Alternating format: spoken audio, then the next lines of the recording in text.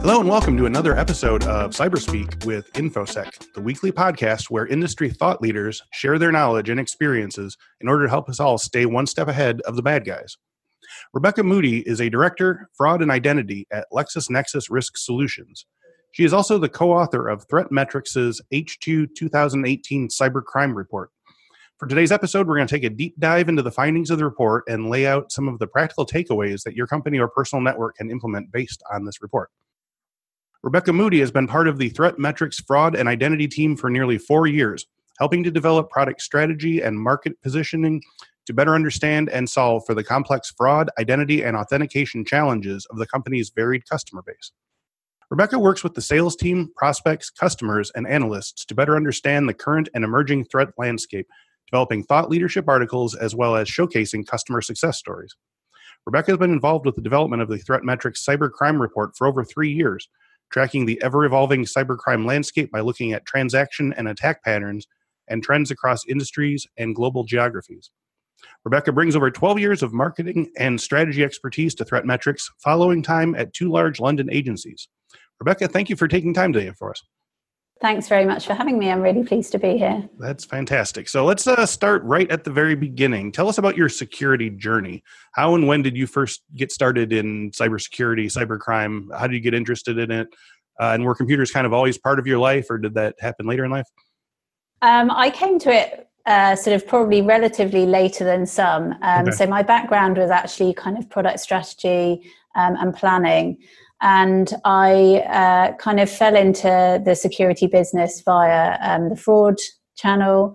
And I've been at ThreatMetrix now for 4.5 years and have kind of relished the challenge of learning a new kind of new area of expertise.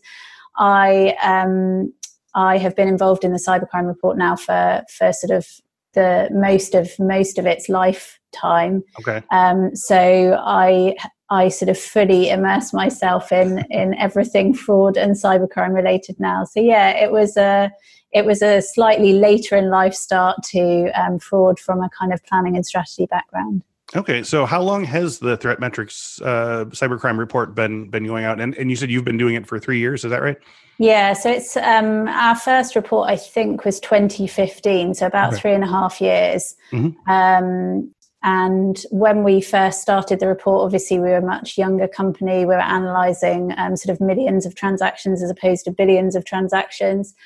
And I think one of the really interesting trends for me is that when I first started working on the report, about 20% of our network traffic came from a mobile device. And actually now in the report that we've just released, 61% of our traffic is now coming from a mobile device. Yeah. So I find it really kind of intriguing to follow those kind of customer trends and to understand how and why consumer behavior is changing and to see how that has an influence on kind of global cybercrime. To sort of give a top-down view of the cybercrime report, how is the data compiled? Where do the numbers come from? What are you looking for, and what are you sort of like sifting from the big data? So we analyze all of the transactions in our global network. To give you an idea of scale, that's about 35 billion transactions a year. Mm-hmm. And we're looking at transactions from our global customer base. And those customers span most industries, so financial services, e-commerce, media, gaming and gambling, insurance, government. And we're looking at transactions across the customer journey. So from new account creation, so when someone's setting up a new account, either with an e-commerce merchant or a bank or a media site, for example, through to logins. So authenticating identities at logins, through to payments and understanding whether a payment is trusted or high risk. Likewise, we're also looking at transactions such as change of details or any other kind of high-risk points in the customer journey. Okay. And in terms of how we analyse those transactions, we're using digital identity intelligence. So by that, I mean intelligence relating to someone's device, their location, their behaviour, their identity, and any threat intelligence that we might have on that transaction, to really understand the legitimacy of an online transaction. And we're looking at that across our kind of global network. So when we're talking about attacks in the cybercrime report that I write, that's based on high-risk transactions as scored by our customers. Now, let's start with where you mentioned before, 61% of all transactions now take place on a mobile device, but constitute only 42% of overall volume attacks, according to the infographic that I was sent. And also mobile payment transactions saw a 24% year-on-year growth.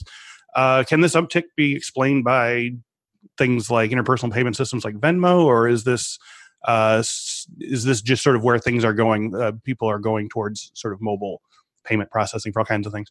Yeah, I think it's a bit of both. I think your point about kind of new mobile payment platforms is a good one.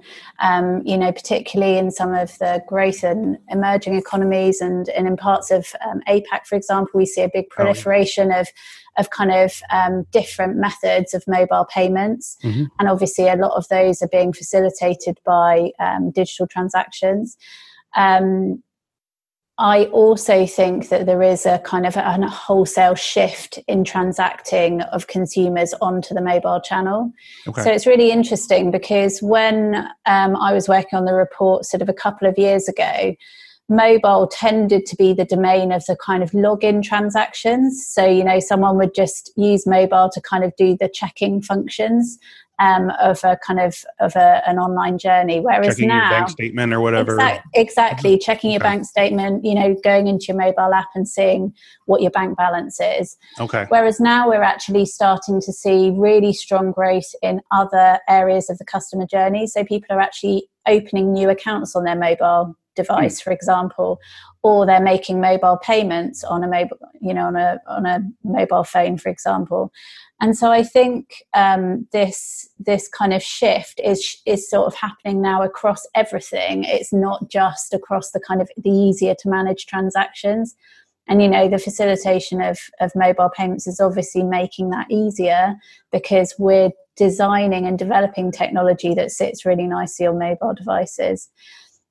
But then, of course, the converse, kind of, how that influences attack patterns is also kind of a point that we've been watching really carefully. So you make the point that mobile transactions are safer because they make up a larger proportion of our volume, but the attacks make up less than half of our volume. So they are still definitely safer than desktop. And obviously a large part of that is down to kind of, the security of mobile apps and that sort of thing. But we are starting to see a bit of a kind of shift in the way that fraudsters are attacking the mobile channel. So we're starting to see a growth, for example, in mobile account takeovers in financial services. And we're also seeing a growth in some mobile attacks in certain regions, for example, in kind of growth economies and that sort of thing. So I think, yes, mobile is still safer, but for us, it feels like there is a perceptible shift of fraudsters moving across to the mobile channel because they understand that that's where the customer transaction volume is going. Right. And obviously they have to follow suit. Right. There's a quantity game. Yeah. Exactly. Okay. So, were you surprised by just what a jump there was in mobile financial transactions like this? It's obviously a big number, but it seemed, based on the sort of findings of the report, that it was more than you were expecting. Yeah, I am surprised by the fact that we're seeing kind of growth in mobile attacks.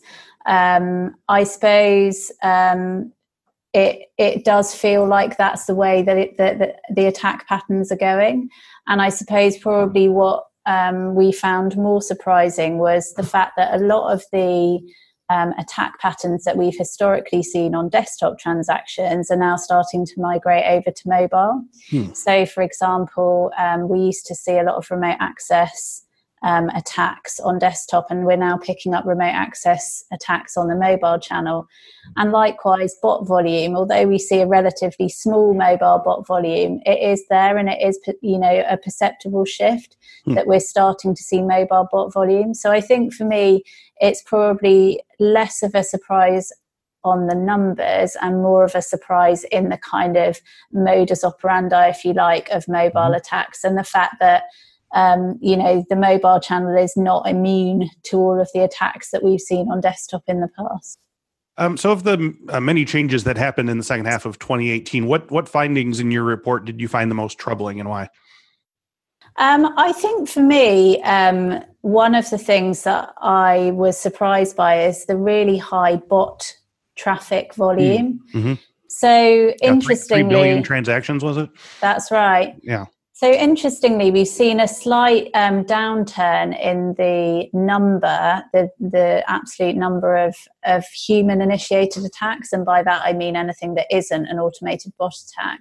Right. But conversely, we've seen a growth in automated bot attacks, and I think when you look at some of the regions where those bots are originating, we're seeing bots coming from places like Malaysia, Vietnam, Brazil, some of the kind of growth economies. It almost feels to me like stolen identity data that is kind of feeding these bot attacks is giving these countries almost like a growth economy of cybercrime. It's actually fueling a kind of an industry in its own right, if you like, of cybercrime. And so I think for me, that huge growth in volume of automated traffic was quite a worrying one. And obviously something that we want to kind of monitor over time. But it definitely feels like that bot traffic is kind of like almost like the lowest common denominator and the easiest option. Cyber criminals are using that information to kind of slice down lists of stolen identity data and then launch these kind of fast automated attacks on, say, an e-commerce merchant's login process to try and kind of hack into good user accounts. So I think, that kind of growth in bot traffic is definitely one to watch for us. Yeah, and you're saying also that the number of human-initiated attacks has gone down as bot traffic has exponentially risen. So is there, is there like a sudden ease of being able to sort of set bots, a change in the technology that makes it, easier for you to sort of just initiate these things and have done with it, whereas before you'd have to I don't know whether I would make a direct correlation between the fact that human initiated attacks have fallen and bots have grown. I think the fact of life now is that stolen identity data is out there. Yeah. Most of us have probably had some item or some element of our identity credentials stolen at some point, and it is available, and it's fairly cheap to buy on the dark web. And so that stolen identity data that is being fed by data breaches is becoming a kind of part and parcel of these automated bot attacks, and so they represent a kind of a quick and easy, relatively easy way to sort of monetize that data. I don't know that I would make a direct correlation, and I think for me, I want to see what happens to the trends in our next half year report to see how those trends are kind of playing out, to see whether, it's something that we continue to see. Right. Yeah. We don't have enough points on the line yet. Yeah. So explain to me the concept of cross-network activity. You noted that the cross-organizational fraud is particularly strong within banking, gaming, gambling, lending, and retail, and that the same bots are targeting multiple organizations, often outside the country where the bot originated. And how does that change what we understand about addressing cybercrime? Yeah, this is a really kind of key point for us. So this was the first time since we've been doing the cybercrime report where we've actually been able to prove existence of cross-organizational, cross-industry fraud.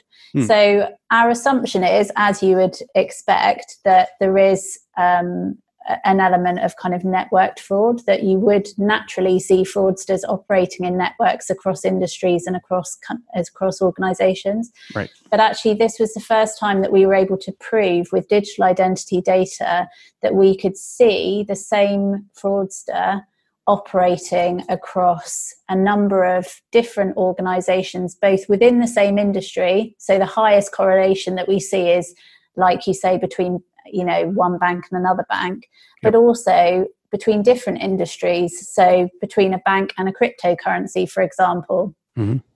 So what really interests me is, what path is that fraudster taking across those organizations? Which bank or cryptocurrency are they going to first?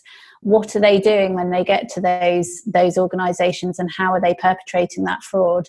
So that's the kind of almost like the next story that I want to kind of delve into, is to really understand the kind of critical path of the fraudster. But for us, it was a really key way of showing the kind of the importance of looking at fraud risk on a global level. And I think we have quite a unique vantage point because we have this global network of shared intelligence across our customers to be able to say, let's look globally at the intelligence that we have, and let's really understand the kind of global footprint of fraud. Are there any I know we're sort of like in the middle of it now and more data might be needed, but are there any security policy changes that these industries in particular need to implement to address these new challenges? No, I think for us, it goes back to having a kind of layered defense. Okay. So looking beyond single point solutions and actually kind of layering in different kind of pieces of intelligence and different capabilities, so that you're not just pointing to kind of one isolated solution. And I think that's the way that we've tended to always focus on our product development, is kind of building this layered defense of intelligence that's looking holistically at kind of a person's digital identity intelligence, and really using everything we know about how that user transacts, mm-hmm. how, where, why, what their behavior is like, so that you can accurately detect any unusual or high risk anomalies to that behavior. Okay. You noted that Latin America in particular has emerged as a hotbed of new account creation fraud in the past several years, with a payment attack rate that's increased from 18% from 2017, and that the greatest risk is associated with mobile payments, with attacks increasing 52% in just 1 year as before. So what factors have caused Latin America to rise in prominence as a hotbed of cybercrime in the past few years? Are there tech changes, social changes? Yeah, I think it's a combination of lots of things. I mean, we can surmise that as a lot of those countries in South America are kind of growing in technological capability, mm-hmm. So too is the kind of capability to commit fraud. So I think, in a lot of growth in emerging economies, not just South America, but, looking at India and some APAC countries, yep. where you have a high percentage of unbanked and underbanked customers, digital, particularly mobile, is really facilitating access to new financial services products, which might not have that customers might not have had access to in the past. So I think that creates a kind of an interesting melting pot of kind of customers who are new to digital transacting, who might also not be kind of as technologically savvy and as say some customers who've been transacting online for a long time. So I think sometimes that can create an environment of heightened risk. Yeah. I think as well, it's just an interesting point that we're assuming that stolen identity data from data breaches that we're seeing globally is also trickling down to some of these growth and emerging economies. So yep. We see this kind of dissemination of stolen identity data, which I think specifically points to the fuel and attacks of new account creation attacks, because that's where the stolen identity data is really being used at that kind of point of creating a new account. So I think, that those kind of emerging economies are obviously, a kind of key target, almost like a key test bed for some of that stolen identity data. Okay, well, that leads into my next question. And also, I just wanted to sort of get a clarification on what is it about like new account creation that is especially like a hot point for, fraudsters to kind of like take over? Is it just that you haven't set a reasonable password, or like, I mean, there seems to be like, older accounts maybe don't have the same sort of vulnerability that new accounts do. How does that explain? Yeah, I mean, I suppose creating a fraudulent new account, if you manage to do it, Yeah. is often kind of opens up a pathway to future fraud. So Gotcha. you're creating a kind of a trusted identity online via a fraudulent new account, which can potentially give you opportunity to do various other fraudulent activities. So I'm thinking things like, for example, if I set up a fraudulent account for a travel platform, and then I'm able to either create fake reviews or create a fake listing, maybe for a holiday home, which might then allow me to monetize a stolen credit card because I'm creating a fake, new host account, that sort of thing. Okay. So I think it almost feels like, it's the start of a potential further fraud. So yeah, I think that's probably what I'd say with new account creations.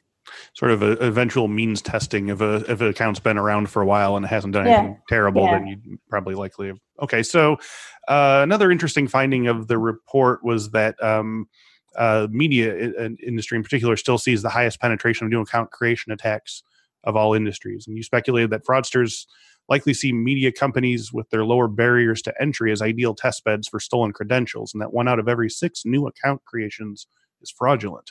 Why do you think this is? What is it specifically about the media industry that makes it such a free-for-all of fraudulent account creation? I think it's a couple of things. I think it's the fact that generally there's less stringent security measures when you're opening a new account for a media company, because often there is a lower perceived risk. Okay. And I think, the likes of financial services companies and banks obviously have very stringent security measures and are very highly regulated. So I think that's the first thing. I also think that media companies, so, maybe social networks, dating sites, that sort of thing, they're often the kind of entry point for a person's digital journey. So if you're thinking of, the people who haven't transacted online before, maybe younger teenagers, for example, it's often the first point that they start transacting online. And so I think that also creates a kind of a potential heightened risk because they have less kind of background in kind of digital transactions. Right. So I think it's probably both. I think it's the fact that, media companies in general have a lower kind of barrier to kind of setting up a new account, and also because of this kind of, representing the first stage in a kind of new user's customer journey. Yeah, that's interesting. I mean, there's, on one hand, there's that sort of push to make the internet available to all, but on the other hand, by doing that, you sort of have this sort of gaping breach that is just asking for people to exploit it and so forth. So, what do you think that the media industry? I mean, that's obviously a big umbrella term, but what can they do to tighten up security, and how can the lessons learned from these media insecurities apply to other industries? I guess, again, it's being able to access as much identity data on a new applicant as you can. And I think that's a combination of physical identity data and digital identity data to understand whether the person who is coming to your site and asking to sign up for an account is a genuine person or whether it is potentially a stolen or a synthetic identity. Mm-hmm. And I think that's really about kind of, layering in those different solutions and looking at any kind of risk knowledge that you may have on those kind of entities to understand whether they're, a genuinely good user or a potential risk. Yeah. Is that involved? So you think we should be ramping up two-factor things? Are there other sort of barriers that we can use that still don't sort of push people away? Yeah, I mean, I definitely think multi-factor authentication is part of the overall solution in certain scenarios, but I also think that using kind of risk-based analysis is also a really key part of the solution, so that you're looking at what information you can currently find out about the user, as well as potentially, using multi-factor authentication. Okay, so tell me a little more about the sort of risk-based testing like that? What are you looking for in a new, account or whatever, or how do you go about looking for, this? So again, going back to how we use digital identity intelligence, we're at the point at which someone transacts, we're looking at everything relating to their device. So, what kind of device they're using, and does it have any high risk markers on it? I see. We're looking at things relating to their location, whether that's consistent with their device behavior, anything that we might know about their identity data, and whether that correlates to things that we know about their device that we might have seen elsewhere in the network, for example. Any known threat intelligence on that those particular entities. So really looking at kind of information that we already might know about that transacting user from elsewhere in the network to understand whether their current transaction might be high risk or not. Right. So this type of data is pretty universally collected then with users, that it's just a matter of sort of utilizing it to sort of do extra level of forensics, or there are a lot of places that don't sort of look at the data that closely. So this is part of our ThreatMetrix digital identity network. Yeah. Gotcha. So it's customers who are who are using our solution are part of that network. Yeah. Okay. So based on the findings of the second half 2018 report, what recommendations are you making to reverse the course of the exponential growth of bot attacks, cross-network activity, and emphasis on mobile hacking? I think it's all about kind of using the layered defense that I mentioned earlier. With regard to bot attacks, it's obviously about the capability of being able to detect those kind of high velocity attacks at the front door before they're impacting a merchant or a company's ability to accept good customer transactions. So really stopping them before they're kind of impacting business practices. But in terms of kind of how to mitigate against other cybercrime attacks, again, I think it's going back to looking at holistically at kind of the information that you know about a transacting user, looking at everything you know about their digital identity, and being able to detect potential high-risk scenarios or anomalies that don't look like normal user behavior. And are you currently working on the H1 2019 report? And do you have any sort of predictions for what you think, any of this is going to change, or is it still up in the air? We are working on the H1 report, and I've seen a couple of interesting fraud stories that we're going to be including in the report. Again, looking at different kind of modus operandi of how fraudsters are working across the network. We don't have any kind of hard and fast numbers yet in terms of what the trends are, but I'm kind of keenly anticipating looking at particularly the mobile story and how mobile attacks are evolving. And likewise, I'm interested to see whether that bot volume is consistent with what we saw in H2 2018. Okay. As we wrap up today, if people want to know more about ThreatMetrix and maybe get a copy of the H2 report, 2018 report themselves, where can they go? They can go to our website, threatmetrix.com. The report is available from the website. And there's lots of other kind of detailed information about some of the stuff that I've spoken about today. Okay. Rebecca, thank you very much for being here today. Thank you. It's been great talking to you. And thank you all for listening and watching. If you enjoyed today's video, you can find many more on our YouTube page. Just go to YouTube and type in Cyberspeak with InfoSec to check out our collection of tutorials, interviews, and past webinars. If you'd rather have us in your ears during your workday, all of our videos are also available as audio podcasts. Just search Cyberspeak with InfoSec in your favorite podcast app. See the current promotional offers available for podcast listeners, and to learn more about our InfoSec Pro live boot camps, InfoSec Skills on-demand training library, and InfoSec IQ security awareness and training platform, go to infosecinstitute.com/podcast or click the link in the description. Thanks once again to Rebecca Moody, and thank you all for watching and listening. We'll speak to you next week.